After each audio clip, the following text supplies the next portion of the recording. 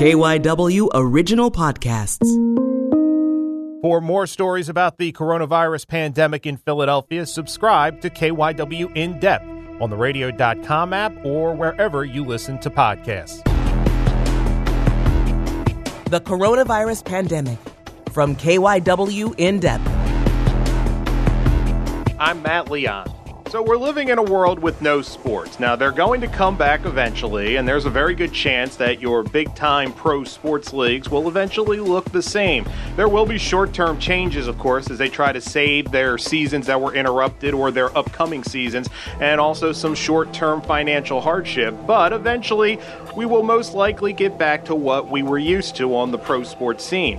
But we wondered about the college sports landscape. It's a little bit of a different conversation. How could it change as a result of the pandemic and the havoc it's wrought? And we're not just talking Division I. What about Division II, Division III? We have a lot of Division II and Division III schools in the Philadelphia area.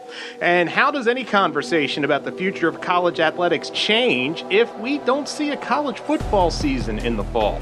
For this conversation, spoke with two local experts who follow the world of college athletics closely. Up first, Dr. Karen Weaver of Drexel LeBeau's Center of Sports Management. And then we talk with Dr. Jeremy Jordan. He's the Associate Professor and Associate Dean for the Temple University School of Sport, Tourism, and Hospitality Management. We will start things off with our conversation with Dr. Karen Weaver. For a starting point, overall, and it's probably unfair to say overall because everything's so different, but how financially healthy were college athletics on a grand scale, or is it really something you have to look at school by school, program by program? I think you can probably figure out that at Division I level, there was a wide range of schools that were healthier than others. We don't have this idea of a profit and loss in situation because generally athletic departments spend whatever they can make or whatever they're given every year. But the problem is that many schools, particularly at the Division I level, have made long-term commitments, whether it be to coaches or facilities or expecting revenues from television contracts. So they plan long-term for a consistent revenue stream or a consistent set of expenditures. When those things get upended, that's when college athletics kind of lose its balance, its fulcrum, if you will. In Division II and Division III, it's a little bit different because so much of college athletics is dependent upon institutional dollars. So if the institution's revenues are dropping because tuition, less students are coming to your campus, enrolling or staying in your campus, and you have this situation where there just simply isn't enough money to go from the academic side of the house to the athletic side of the house, then you've got a double problem of what the institution needs to do to survive. And sometimes that means redirecting finances to the academic core, and that's where athletics folks at that level get concerned. What are you hearing from people? Like, how soon could we start seeing some surprising announcements from institutions, from programs about things they've had to do to cut back, because of the lack of the revenue stream and stuff like that? Have you started to get any inkling that we could start to see some disturbing news? Well, there's a handful of schools around the country. McMurray College, which is in Illinois, just announced they are closing this year. End of the spring, they are done. That's it. No more school. So you have one situation like that. Other schools, like the University of Bridgeport in Connecticut, announced to their athletic staff that the whole staff is furloughed until August 2nd. So they just figured we're going to save on payroll, and we're just going to furlough the athletic department staff. So I got to believe that those are two solutions to the short-term problem, but it doesn't solve all of the long-term problems about when campuses resume, in what format will they resume, and what value does that have for prospective students and their families with regards to enrollment and then, completing their degrees. What are some things you think we'll see? I mean, once again, Division I is such a different animal from Division II and Division III. But do you think we will see certain schools shutter certain sports? Do you think we will see certain schools just say goodbye to sports completely? Do you think it will be a mixed bag, or do you think what do you think is the most likely scenario if schools have to make moves on that front? Well, if you look at smaller colleges first, and of course the Philadelphia area is heavily populated with small D3s and D2s. The schools that are in most danger are the ones that are highly tuition dependent. So they have 80 to 90% of their annual revenues coming from the tuition that students pay, and also have really lower end endowments. In other words, they just don't have a lot to fall back on. And of course, there's a lot of structure around how you can pay endowments and what percentage you can take off of it each year. But those schools will probably have the most difficult time rebounding unless somebody comes in as a savior and just gives them millions and millions of dollars to survive.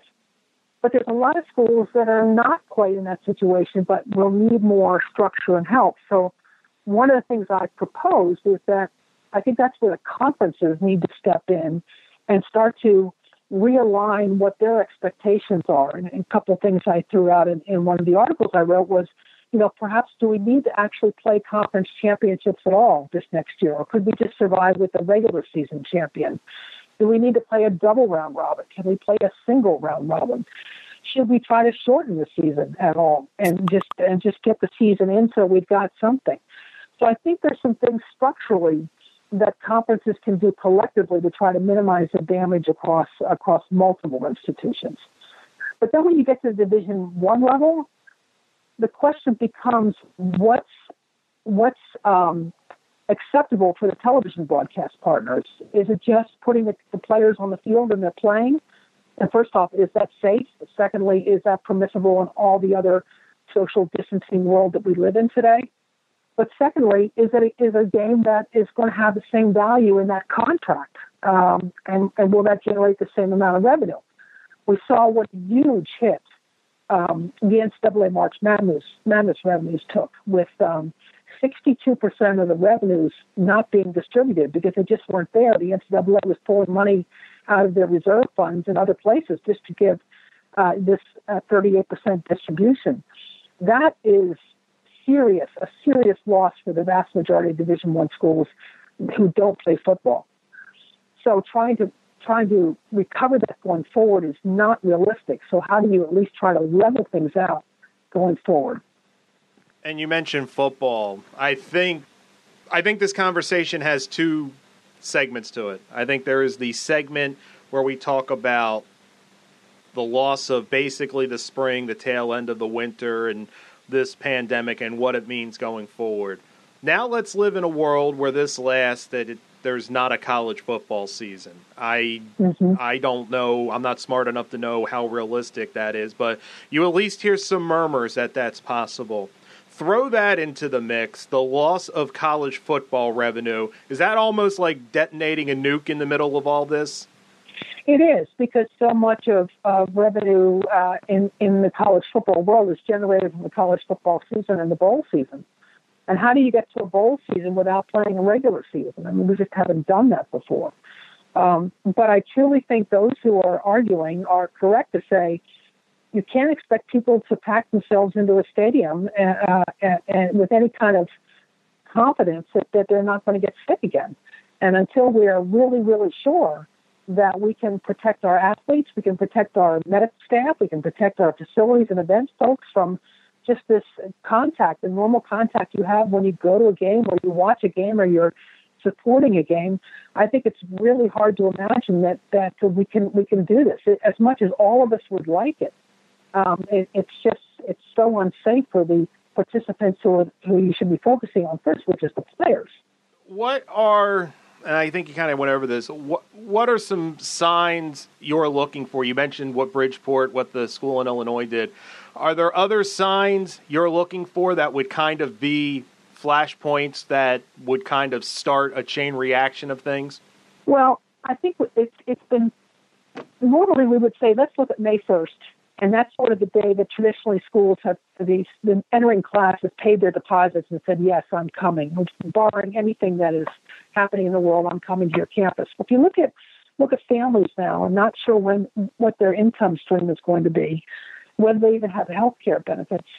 Probably college acceptance, paying that deposit and committing to that tuition is not probably as high on the list as it might have been pre-COVID-19. So colleges are going to be left to wait later and later and later in the summer to see what their classes look like, not just who's coming in as a new student, but also who's returning.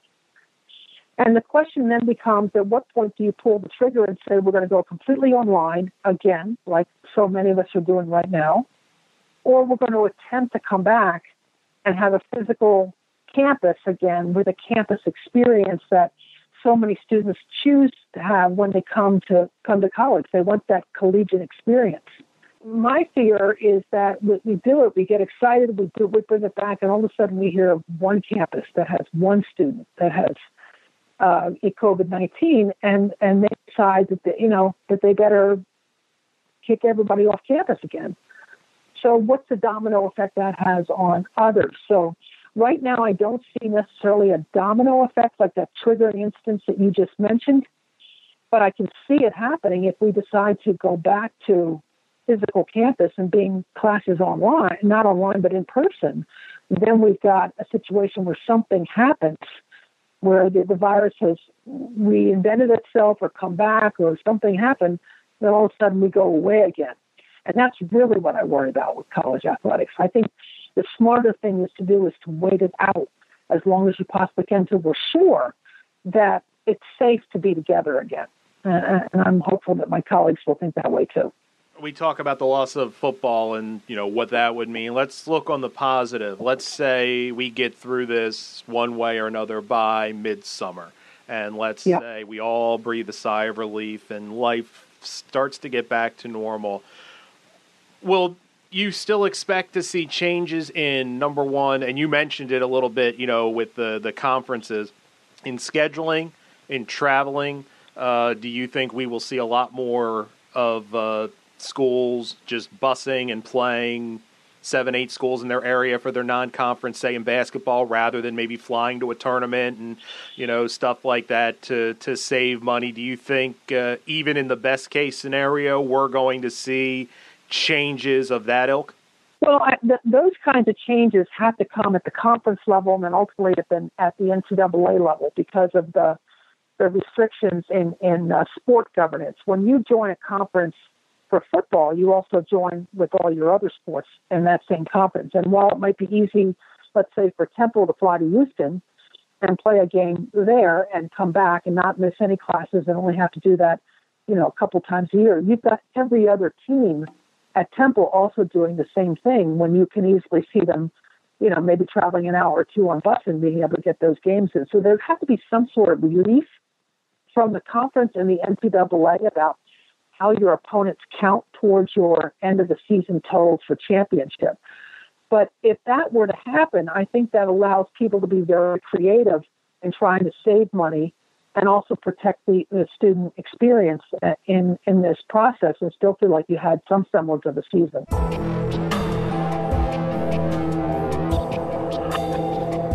And now here is our conversation with Dr. Jeremy Jordan of Temple.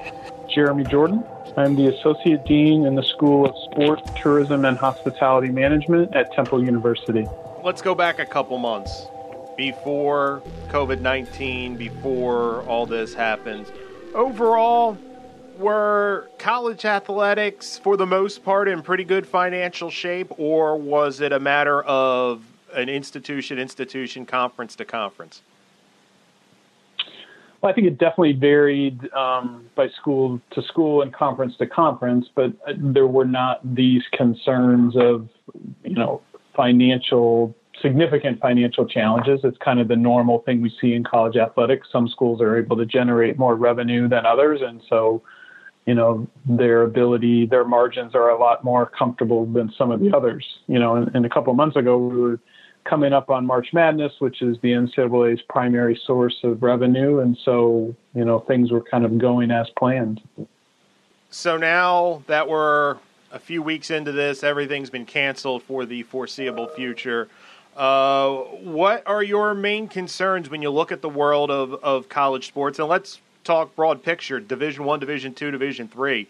Do you think whenever we get back to quote-unquote normal, we'll see some schools shutter athletics for financial reasons? Will we see programs by the wayside? Are you expecting that? I don't know if I'll see it. I don't know if I would anticipate schools completely eliminating athletics. I think athletics is going to have to go through the process that probably most units on campus are going to go through, and that's budget reduction. I mean, higher ed is anticipating, significant revenue losses because of COVID-19, which requires all the different units to likely reduce budgets, find ways to be more efficient. So I think athletics will be part of that. Schools that offer more sports than are required based on their divisional membership may explore elimination of sports as one option to reduce costs. I think there's some others that potentially would be examined as well. One would be travel. And so for some sports, like if you think of the school I'm at, Temple, the conference that they're part of, the American Athletic Conference, is spread out in a pretty wide geographic area in the U.S., all the way from, we're in Philadelphia, all the way to Wichita, Kansas, to Dallas, Texas, Houston, Texas. And so there's a lot of travel. Do we need to send our golf team to Dallas for an event, or our tennis team, or our volleyball team, or could they play more regionally and reduce travel costs? So I think some of those things will be explored. I think this conversation has kind of two parts. There's the moment we're in now, and then there's the moment, let's say, in a worst-case scenario, 6 months from now, and there's no college football. How does that change things, specifically at Division I level? How does missing a season of college football, how would that shatter economic models and really put things in dire straits? It would be significant. At the Division I level, especially for FBS schools, football is the primary driver for their operating budgets. And so to not have football, especially if you're a school like Penn State or Ohio State or Alabama that draws significant crowds and uses those events for sponsorship and donations and all of those types of things, TV revenue, not having football would put quite a few athletic departments in a very precarious situation financially. What are some things you're looking for? Are there like certain announcements, certain dates, milestones where we might start to see if things are starting to roll in the wrong direction with certain programs and stuff like that? I mean, I think it has to do when you can start to have students back on campus. I don't know how comfortable schools will be to only have student athletes on campus and not any other students. I mean, I think it's got to be safe for everyone to be back in order for that to move forward. And then, football requires a certain amount of time of preparation and getting ready for the season. It's the logistics of changing schedules and travel for all of the teams and, not just the one that you're part of, but all the teams across, FBS and what that means. There are obviously TV contracts involved and what their expectations are. So I think, me personally, I would be really surprised if there's not football next year, but I also think it's very realistic that football will not look the same next year, whether that means the time of year that it's offered, the number of games that schools are able to play.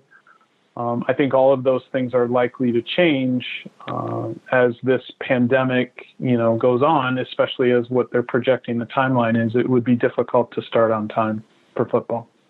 When we talk about the concept of programs being shuttered, athletics going by the wayside, is that Division II and Division III? I assume it's a more precarious economic situation, or is that once again depending on where they go? Because the trickle down, specifically, you mentioned the NCAA tournament going away, that cut a lot of the money that was to trickle down, and I would imagine they're already in situations where they have to take a hard look at things.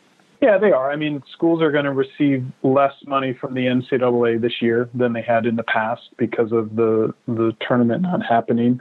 Division II and Division III, it's a different model for college athletics. Obviously, the expenses are not as great, but the revenues are also not the same as we see in Division I.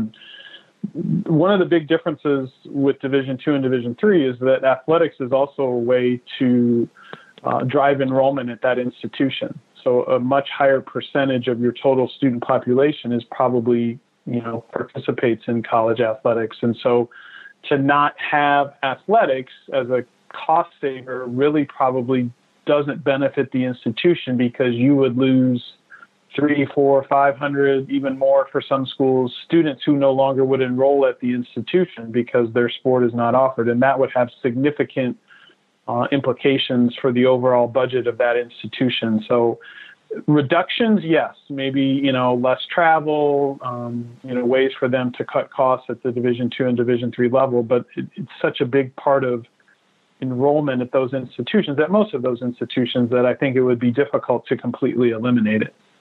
Is this one of those situations where it's probably even hard to get your head around what all the ripple effects of this are going to be, just because it's not just it's so fluid, but so many different people at so many different levels kind of have their finger in the bowl when it comes to college athletics?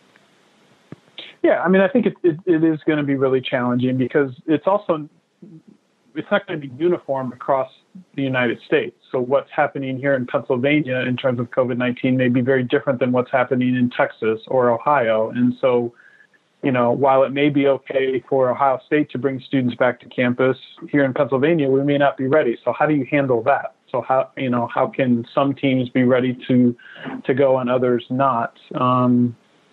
So it is, there's a lot riding on it, obviously, and everyone wants it to happen. But I think people also understand that you have to do this in a way that doesn't jeopardize the health and safety of students and student athletes. And so it is a pretty complex situation. And probably the challenging, one of the other challenging elements to it is no one really knows how this is going to play out, and when it's really going to calm down and go away, and when it is safe for us to be around other people. And, that's a whole nother part of it, is, are we all going to fill stadiums with 100,000 people again? I mean, when does that become okay and comfortable? So I think events themselves, even when we have football, may look different. It may have a different feel. And so all of those things, I'm sure, are being discussed, but they'll be part of that ripple effect that you're talking about. That's it for this episode of KYW In-Depth Coronavirus.